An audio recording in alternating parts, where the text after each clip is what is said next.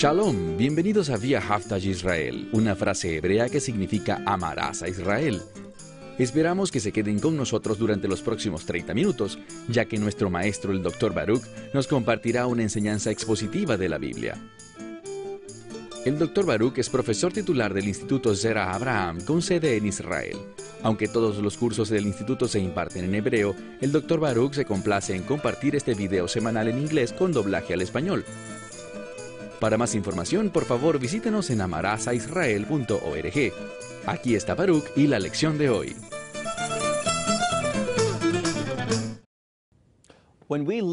Cuando miramos las Escrituras, vemos que Dios es siempre, e insisto, siempre fiel a su palabra. Y por eso es tan importante para nosotros que tomemos en serio lo que está escrito en la Biblia. Si somos sabios, al acercarnos a los últimos días, tendremos un entendimiento bíblico de la revelación de la profecía. Estamos ahora en el medio de nuestro estudio de Apocalipsis capítulo 7.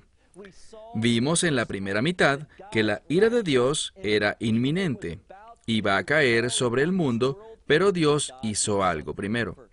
De hecho, veremos en nuestro estudio hoy que hizo dos cosas. De la primera hablamos ya la semana pasada, y era que Dios en su providencia, Dios en su fidelidad a sus promesas de pacto, Él selló a Israel. Y eso es para demostrar que le pertenece, para preservar a Israel cuando atraviese un tiempo conocido como la angustia de Jacob. Y la angustia de Jacob es un paralelo con la ira de Dios cayendo sobre este mundo. Sin el sello de Dios sobre los hijos de Israel, ellos no sobrevivirían. Y para que las promesas de Dios se cumplan, para que Él pueda ser fiel a su palabra, habrá un remanente de la casa de Israel que será usado por Dios de manera poderosa en los últimos días. Alguien podría preguntar, ¿dónde ves eso en la Escritura? Bueno, lo veo en muchos lugares. Uno es en el último verso de Zacarías capítulo 8. Ahí encontramos que en los últimos días habrán 10 gentiles diciéndole a un judío, hemos oído que Dios está contigo. ¿Y qué hacen estos hombres? Ellos lo tomarán por los flecos, y esos flecos representan los mandamientos de Dios. Ellos dirán, queremos adorar a Dios, queremos experimentar la redención. Y el testimonio de eso es que queremos servir y obedecer a Dios. Verán, aunque no somos salvos por nuestra obediencia, somos salvos para obedecer y someternos a Dios. Y ese es un ejemplo precioso de Israel siendo usado por Dios para traer por cada judío a 10 gentiles dentro del reino de Dios. Sí, Dios tiene un propósito para su pueblo en los últimos días. Entonces, concluimos la semana pasada viendo a Dios sellar a los hijos de Israel, 12,000 por cada una de esas 12 tribus. Hablamos de que Dan no fue mencionado por haber rechazado la herencia prometida por Dios. Y nos enseña esta importante lección. Aquellos que no deseen las promesas de Dios serán olvidados cuando el reino de Dios sea establecido. Hablamos del hecho de que los patriarcas, ellos se movieron en obediencia debido a las promesas de Dios. Ellos querían lo que Dios, el pacto de Dios, había decretado. Sus vidas fueron impactadas por la palabra de Dios. Bien, avancemos a la segunda mitad del capítulo 7. Compartí ya con ustedes uno de los eventos que deben pasar antes de que la ira de Dios caiga, y es el sello sobre los hijos de Israel, preservándolos en medio de la ira de Dios. ¿Cuál es el segundo evento? Bueno, en eso nos enfocaremos hoy. Veamos Apocalipsis capítulo 7, versículo 9. Discutimos hace algunas semanas que es hermenéuticamente incorrecto, es decir, es una violación a las leyes de interpretación bíblica, la metodología para interpretar las Escrituras, decir que debido a que Juan fue llevado al cielo, estamos presenciando el rapto de la iglesia. Pero no lo es. Dice que fue Juan y debemos solo entenderlo como Juan. Si queremos ver una mejor descripción, más acertada del rapto, no tenemos otro lugar donde mirar, sino justo aquí en Apocalipsis capítulo 7, versículo 9. Comencemos. Y después, es decir, inmediatamente después de que Israel fue sellado, miré y he aquí una gran multitud. Y esta gran multitud dice que ningún hombre era capaz de contarla. Noten de dónde vienen. Eran de toda nación, toda familia, todo pueblo y toda lengua. Esta es una escritura que nos demuestra que Dios redimirá a personas de todas partes del mundo. No importa cuál es tu origen étnico, no importa qué idioma hablas, de qué color es tu piel, nada de eso es importante para Dios. Ninguna de estas cosas tienen que ver con la redención de una manera particular. Dios está llamando a un pueblo de toda nación, tribu, lengua y trasfondo para ser su pueblo. Y la manera como los llama es a través del nombre del Mesías Yeshua, o Jesús. Esto es importante porque el paradigma que tenemos aquí es Joel capítulo 2 en español y Joel capítulo 3 en hebreo. De lo que habla es un llamado y dice, y todos los que llaman el nombre del Señor serán salvos. Los rabinos lo entienden. Este es el nombre del Redentor. Y así como lo vemos en Hechos 4:12, solo hay un nombre dado a los hombres por el cual podamos ser salvos, y ese es el Señor Yeshua o Jesús. Así que, una vez más, mira lo que encontramos. Esta gente de toda nación, familia, pueblo y lengua, están de pie delante del trono y delante del Cordero. Ese Cordero, por supuesto, es el Mesías. Pero entonces, ¿por qué no dice el Mesías? ¿Por qué no dice el Salvador o el Señor? La respuesta, lo que dice aquí la palabra hebrea para Cordero, este término tiene que ver con Redentor. Tiene que ver con el Cordero de la Pascua. Hablamos de eso antes. Toda la gente que está de pie ante el trono, estos son aquellos que tuvieron una experiencia de redención con el Cordero de Dios. ¿Qué más encontramos? Dice que estaban vestidos con vestiduras blancas. Eso significa que fueron purificados por ese Cordero. Y noten además que tenían ramas de palmera en sus manos. ¿Qué significa eso? ¿Por qué es importante y a dónde nos quiere llevar? Te diré que muchas personas, es más, cuando me preparaba para estos mensajes y consultaba otras fuentes, no encontré ni un comentario cristiano hablando sobre lo que de verdad este texto busca comunicarnos. Porque las ramas de palmera, verán, muchas personas en la iglesia hoy piensan en el Domingo de Palmas y piensan en hojas de la palmera, pero no es hojas de la palmera. Lo que ocurrió en ese tradicional primer domingo antes de la Pascua, cuando el Mesías entró a Jerusalén, la gente hizo algo. Ellos no tomaron hojas de palmera. No es lo que dice. Dice que tomaron ramas de palmera. Y eso es muy importante porque una rama de palmera, de una manera especial, está relacionada en el judaísmo con lo que se conoce como un lulav. ¿Qué es un lulav? Bueno, en la Escritura vemos que durante la fiesta de los tabernáculos se ordenó buscar 4 tipos de árboles y tomar estas ramas distintas con sus hojas y todo y ponerlas juntas. Pero el fundamento de lo que es el lulav es la rama de palmera. La rama de palmera es importante, pues es un símbolo de dependencia de Dios. Lo que pasa durante la fiesta de los tabernáculos es que cada hombre judío toma lo que conocemos como lulav, una rama de palmera, ondea estas 4 especies de plantas, 4 en referencia al mundo, las ondea en 6 direcciones distintas: norte, sur, este, oeste, arriba y abajo. 6, porque este es el número de la gracia. La fiesta de los tabernáculos se trata de la dependencia del hombre hacia Dios. Y la forma como demostramos nuestra dependencia de Dios es cuando aceptamos la gracia de Dios.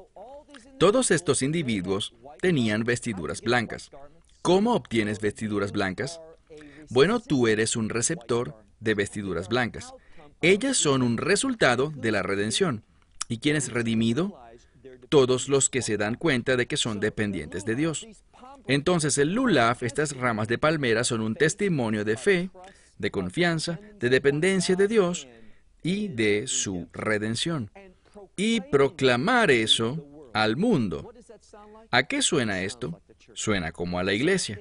Entonces, el Apocalipsis capítulo 7, verso 9, lo que tenemos es una descripción de esta gente de todo pueblo, tribu, lengua y nación, de pie ante el trono de Dios y el Cordero. Ahora, noten que aquí hay una conexión entre el trono de Dios, Israel y el Cordero. A través del libro de Apocalipsis, observamos que hay una relación creciente y consistente entre el Cordero de Dios, el Mesías Yeshua, y el trono de Dios.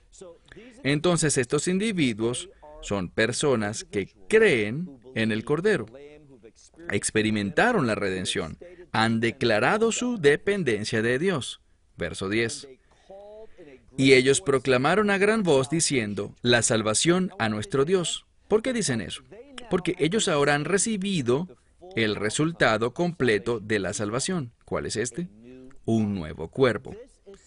Esta es una descripción del rapto, la gente llevada a los cielos, donde experimentan la salvación, el resultado completo.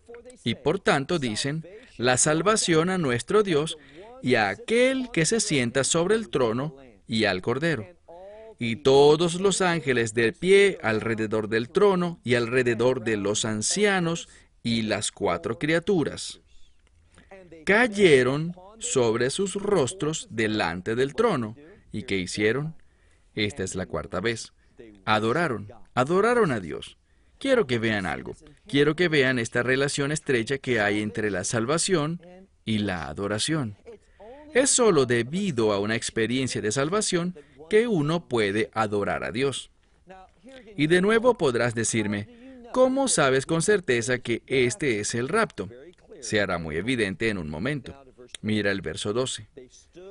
Ellos se pararon y dijeron, amén. Esto es significativo porque vimos la misma situación antes con los ancianos diciendo amén. Ellos dijeron amén, bendición y gloria y sabiduría y acción de gracias y esplendor y poder y fuerza a nuestro Dios, por siempre y para siempre. Amén. Verso 13. Ahora, aquí dice, uno de los ancianos respondió y me dijo, estos que están vestidos con blancas vestiduras, ¿quiénes son? ¿Y de dónde vienen? Verso 14.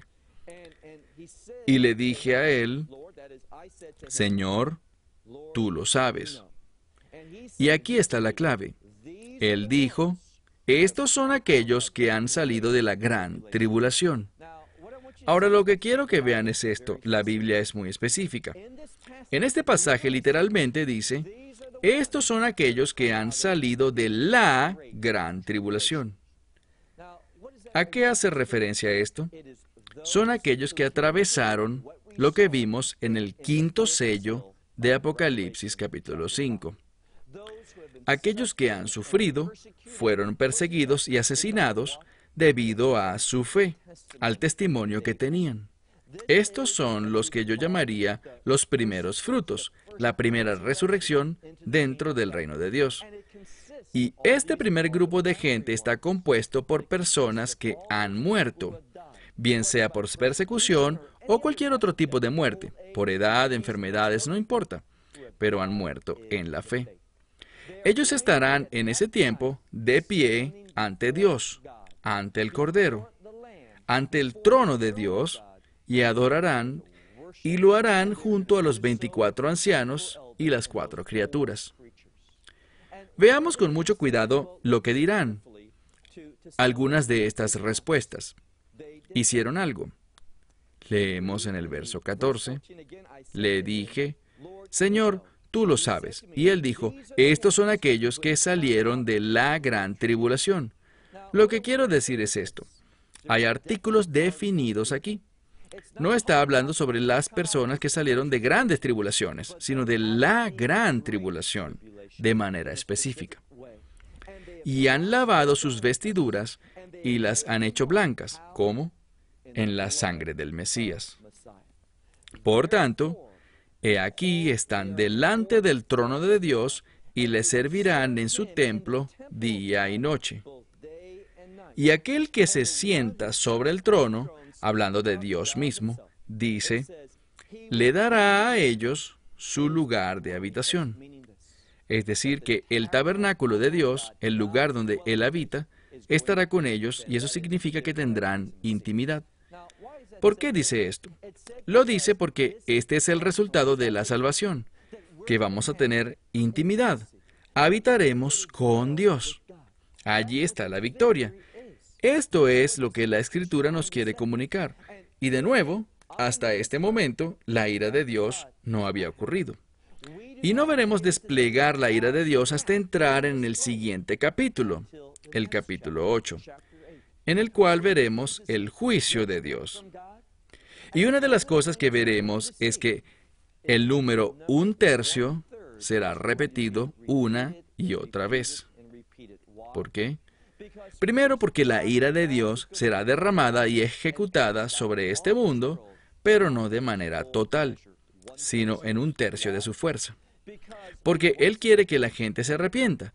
Sin embargo, en última instancia, al final de este libro, cuando entremos en los capítulos previos a la Nueva Jerusalén, veremos el derramamiento absoluto de toda la ira de Dios. Pero hasta este momento no ha pasado. Repasemos por unos momentos. Antes de que la ira de Dios caiga, dos cosas deben pasar. Primero, Israel será sellado. Esos 144,000. Segundo, el rapto tiene que ocurrir. ¿Y cuál es el contexto para entender lo que sucede aquí? Bueno, sabemos que habrá un pacto en los últimos días. Un pacto en este mundo literalmente tiene que ver con un acuerdo. Es un pacto hecho por los hombres entre el anticristo y el mundo. Y una de las cosas que traerá este pacto es la construcción del templo. Así que, si me preguntas, ¿veremos nosotros, quienes estamos vivos antes del rapto, veremos el templo en Jerusalén? Sí, lo veremos. La gente dice, ¿sabes qué? Me cuesta demasiado creer eso. De hecho, estaba leyendo un libro que alguien me regaló sobre el templo, y en este libro se habla sobre cómo los musulmanes nunca lo permitirán. Quizás ese sea el caso. Pero no, ellos estarán fuera del cuadro para entonces. ¿Por qué? Recuerden que la guerra profetizada en Daniel capítulo 8, y allí es cuando el Islam intentará conquistar el mundo. ¿Quién derrotará al Islam? El anticristo. Ven, aquí hay una distinción muy importante que muchas personas no logran entender. Muchos están enseñando hoy que la religión del anticristo es el Islam. Déjenme decirles, la religión del Islam está en contra de los planes y propósitos de Dios. Carece de la revelación de Dios. Es bárbara, enraizada en el odio y en contraste total al carácter de Dios. Y por eso, estos individuos que desafortunadamente afirman que el nombre de Alá es simplemente un nombre genérico para Dios, están tristemente equivocados. ¿Por qué? Porque Alá, sus características, lo que Él enseña, lo que Él defiende de acuerdo al Corán, es muy diferente al carácter del Dios de las Escrituras. Así que es erróneo, es incorrecto, es pecaminoso creer que el Dios de Israel y Alá son el mismo Dios. Es una abominación decir que Yeshua es el hijo de Alá. No lo es. Él hará que mueran los seguidores de Alá y esto sucederá eventualmente. Ahora, la razón por la que afirmo que la religión del anticristo no puede ser el Islam es muy simple. Si te fijas hoy, ¿qué une al Islam? Ciertamente están divididos, tienen a los chiitas, sunitas y demás, pero ¿qué los une?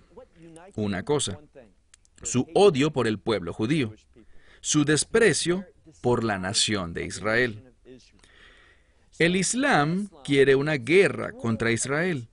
El Islam quiere destruir al pueblo judío. Quien no parece actuar así al principio es el anticristo. Cuando miras bien, y lo veremos más adelante en nuestro estudio del Apocalipsis, verás que el anticristo va a cortejar al pueblo judío.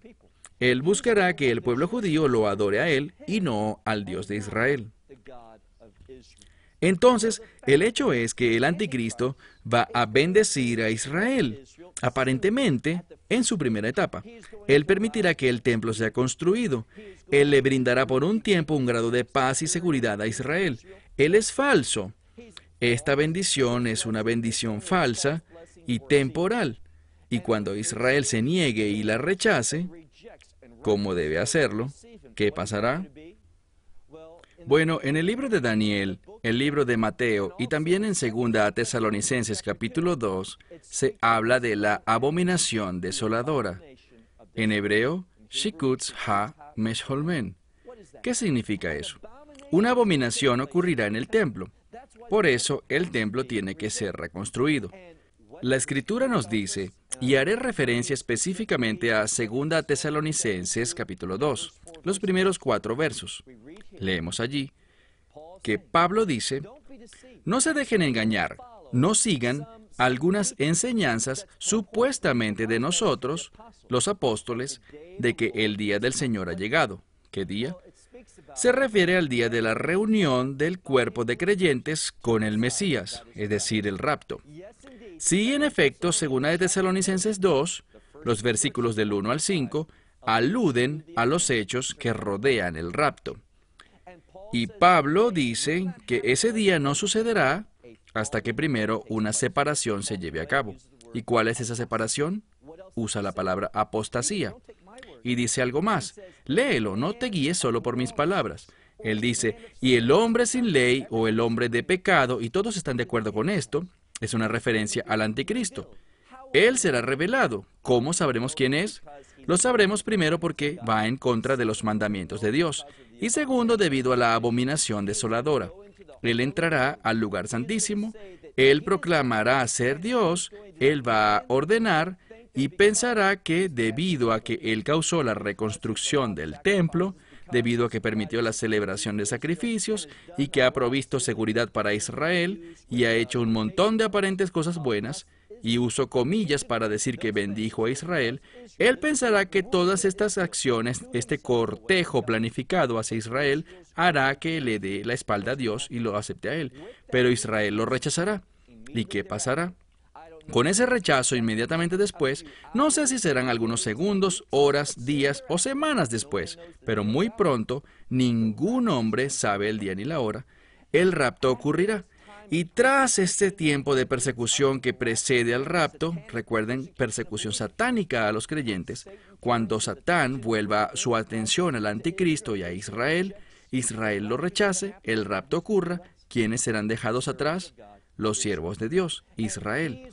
Y él empezará a perseguir al pueblo judío, en lo que la Biblia denomina el tiempo de la aflicción, problema o prueba de Jacob. Y de la misma manera como Dios preservó a Israel en Egipto, Dios protegerá a Israel en los últimos días. Entonces miremos de nuevo lo que dice aquí.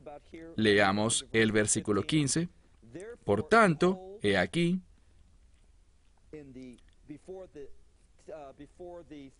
delante del trono de Dios, ellos le servirán en el templo. Aquel que se sienta sobre el trono dará su lugar de habitación a ellos, intimidad. Miren qué gran bendición. Y no habrá más hambre, ni tampoco habrá sed, y el sol no les golpeará, ni tampoco lo que es llamado un sharaf, un viento fuerte. ¿Por qué? Porque el Sei, este es el Cordero, el Redentor Cordero de Pascua, quien se encuentra, y esta es la clave, en el medio del trono de Dios. Mientras avanzamos en esta última etapa, en la que Dios empieza a derramar su juicio y su ira, al ir acercándonos allí, noten quién toma el lugar central. Noten lo que dice del Mesías. No dice que está delante del trono, nos dice que está cerca del trono. Ahora vemos un cambio importante. Este Cordero está en el medio del trono. ¿Y Él los qué? Y Él los pastoreará y también los guiará por arroyos de aguas. Y Él, es decir, Dios, enjugará toda lágrima de sus ojos. Entonces, lo que vemos aquí es la salvación de Dios. Lo que vemos aquí es la fidelidad de Dios. Observamos al Mesías aquí tomando el juicio en su mano, gobernando directamente este mundo, y hacia allá nos dirigimos. Y lo primero que Él hace cuando empieza a gobernar este mundo, o sea, lo que tiene que suceder antes de que su reino se establezca, principalmente es de lo que hablamos en nuestro estudio del libro de Zacarías. ¿De qué se trata? Una y otra vez Dios revela una verdad. Antes del reino, juicio. Y de ese tema hablará Apocalipsis capítulos 8, 9 y 10, el juicio de Dios. Entonces el libro de Apocalipsis hará una serie de cosas interesantes, repasando y enseñándonos nuevas verdades, y comenzará la segunda mitad de este libro con una descripción muy detallada de la medida completa del juicio de Dios. ¿Y cuál es esta medida completa? Su ira, siendo derramada sobre este mundo. Amigos, el tiempo está cerca. Estamos muy cerca de esa guerra de Daniel capítulo 8, preparando el escenario para el fin. Estamos cerca de ver al Islam moverse hacia el oeste y al norte y al sur. Hemos visto eventos profetizados en la Biblia levantándose en el horizonte. Mi pregunta para ti es, ¿estarás listo para estos eventos? Bueno, hasta la próxima semana. Que Dios te bendiga.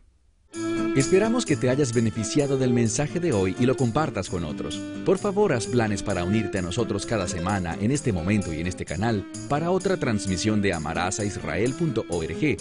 Nuevamente, para obtener más información sobre nosotros, visita nuestra web amarazaisrael.org, donde encontrarás muchas otras conferencias de Baruch en formato de video. Hasta la próxima semana. Que el Señor te bendiga en Yeshua HaMashiach, Jesús el Mesías, mientras caminas con Él. Shalom desde Israel.